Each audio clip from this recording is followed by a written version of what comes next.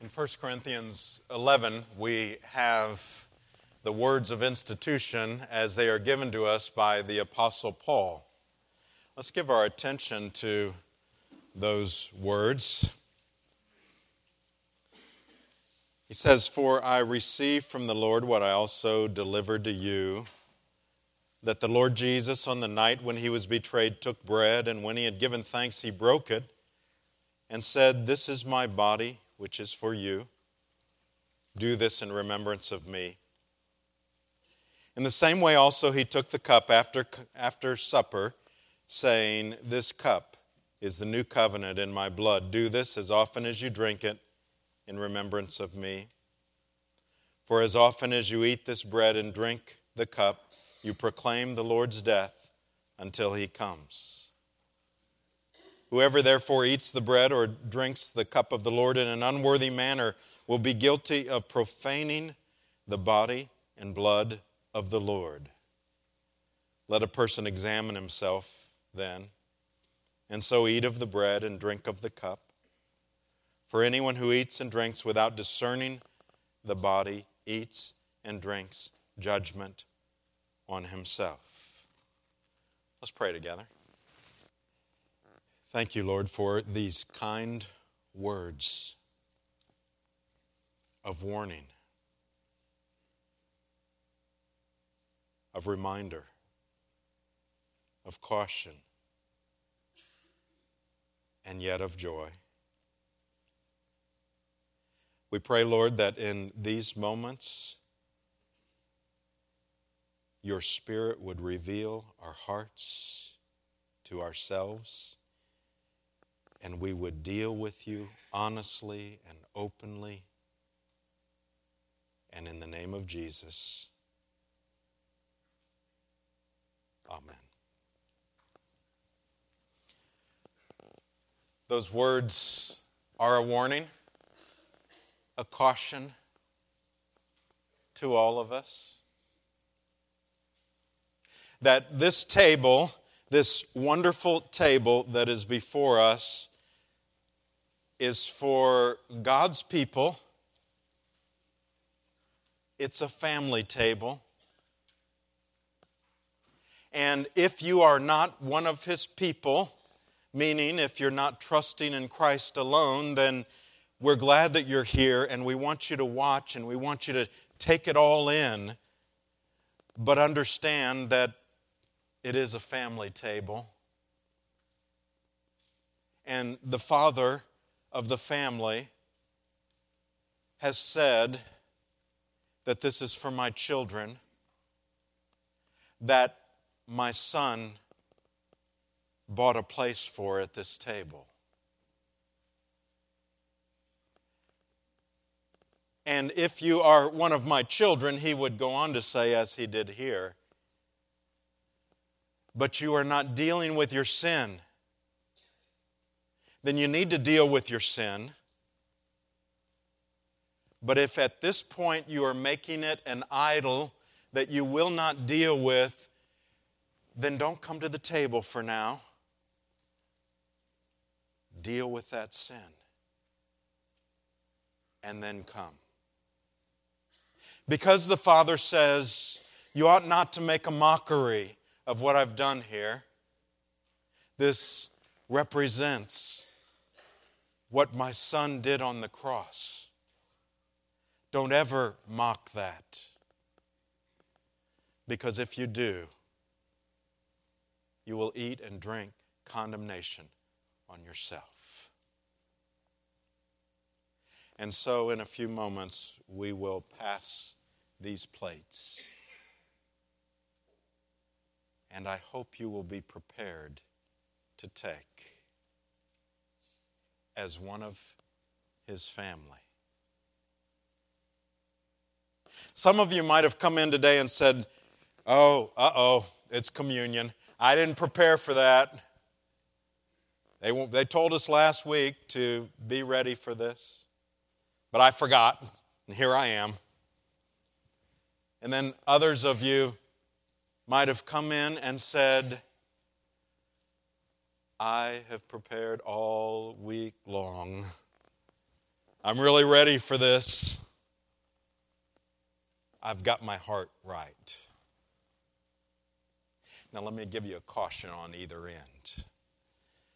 We did encourage you to prepare. Jerry Bridges, in probably my favorite book, which is The Disciplines of Grace, talks about a good day, bad day scenario. He says a good day is like this, spiritually a good day. Your alarm goes off, you wake up promptly, you get out your Bible, you read the Word of God, you pray, you have a wonderful time with the Lord. You eat breakfast, you go on to work, and all day long things just seem to be going well. And then, that night, you have an opportunity to share the gospel with someone who's truly searching. And even as you're sharing with them, you pray that God would open their heart. That's a good day. And then there's the bad day scenario. One of those days where spiritually things just aren't quite going that way. Your alarm goes off, you hit the snooze, and maybe hit it again, and by the time you get up, you go, oh, I'm going to be late for work, and so you don't have time to read the Word of God or to really even to pray, maybe on the fly a little bit. And on the way to work, you're dealing with traffic and not really handling that all that well, maybe saying some things or at least thinking them that you ought not to be. And you go through the day and maybe say some things that aren't that nice to other folks. And then that night, you get the opportunity to be a witness to somebody who needs Christ. Now here's the question. Would you go into those two witnessing opportunities feeling differently? Perhaps after the good day, you go into that opportunity much more confidently. Yes, God can use me. I'm clicking with Him today. And I believe God will bless my efforts because of my good day. Whereas on the other end, on a bad day, you go into that witnessing opportunity and you think, oh, woe is me. God, how could God possibly use me the way I have dealt with this day? You see, it's all too common a feeling that although we as believers know we are saved by grace, it's only His grace, that we sometimes act like after we are saved, that our relationship with Him depends upon our works. And we spend the rest of our life trying to work our way and to be in His good graces. Now, the same thing can happen with this table before us. There's no question, there can be a sense that we can and ought to prepare for this table. But we must never come in our own strength or with the delusion that we are good enough to have a place at this table because of anything that we have done. Bridges puts it this way: your worst days are never so bad that you're beyond the reach of God's grace. Isn't that comforting? Your worst days are never so bad that you're beyond the reach of God's grace. And your best days are never so good that you're beyond the need of God's grace. And so we must never be puffed up and think, well, I had it clicking today. I might need His grace tomorrow, but I'm on target today. So how's it work? Romans 8:1. We sang this earlier. There is therefore now no condemnation for those who are in Christ Jesus.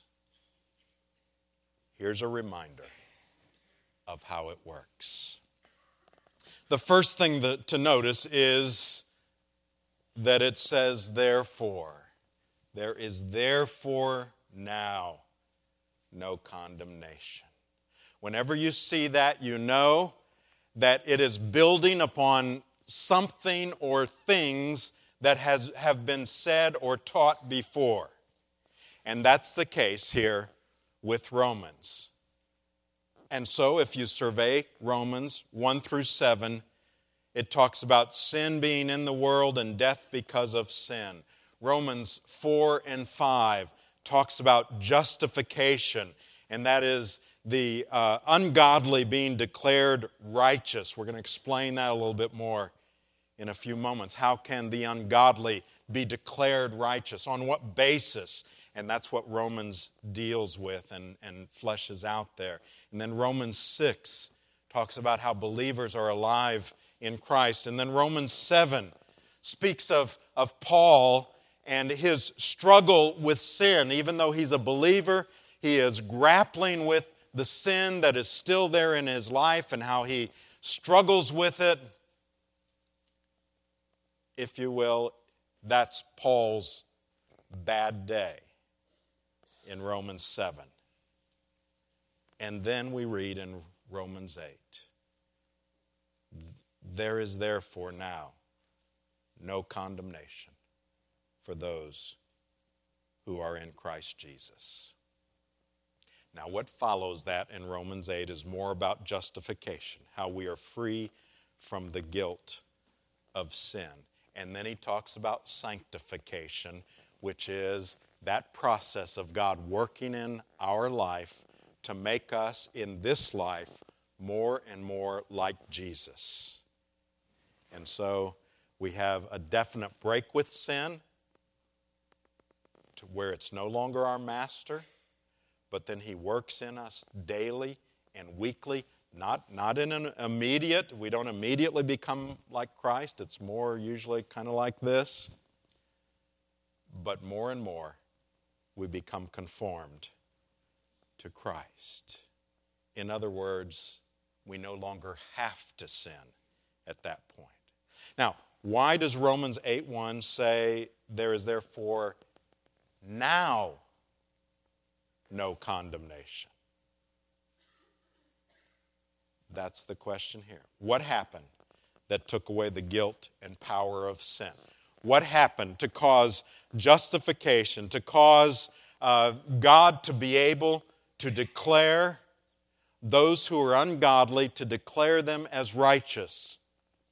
What happened to enable us to have a definite break with sin to where it's no longer our master? Let me take you to two scenes. The first scene is in the third book of the Bible, Leviticus. We read about the Day of Atonement. You may know it as Yom Kippur. Literally, in the Hebrew, Yom is day, Kippur of covering. The Day of Covering, the Day of Atonement. Actually, yesterday, Jews worldwide celebrated Yom Kippur, the Day of Atonement. What did that mean, though? Why was it there in the Old Testament? That was, for the Old Testament priest, the highest exercise of serving as a mediator for his people, a representative. He, although he sinned as well, he presented sacrifice for the sin of his people. He was the mediator. He took off his elaborate clothing, put on a simple white signifying purity, a white robe in order to do this. And then he entered into the presence of the Holy One of Israel. And then he performed sacrifices, which climaxed the whole system of purification in the Old Testament, in Leviticus. Bloody, filthy sacrifice. He would confess sin, laying his hands on the head of a scapegoat, confessing Israel's transgressions, their sins, and then he sprinkled the shed blood 7 times toward the mercy seat where the presence of the Lord dwelt. And so through all of that, for the time being, there was peace and fellowship with the God of the covenant. It was restored. Now, symbolically, that was done by giving the life of one animal and the sending of another animal out into the wilderness. But it was only a shadow. It was only a symbol. Because it had to be done again next year, and the year after that, and after that. But all of that was pointing to something else. It wasn't about this priest. It wasn't about animals having their blood shed. It was a shadow of something that was to come. Fast forward to the New Testament, to another one fulfilling the role of high priest, representing his people, to the Lamb of God. This high priest had no sin. He was perfect. And so the Lamb of God was being sacrificed for the sins of his people and not himself. You're looking at Jesus on the cross. It was not a shadow. It was the real thing.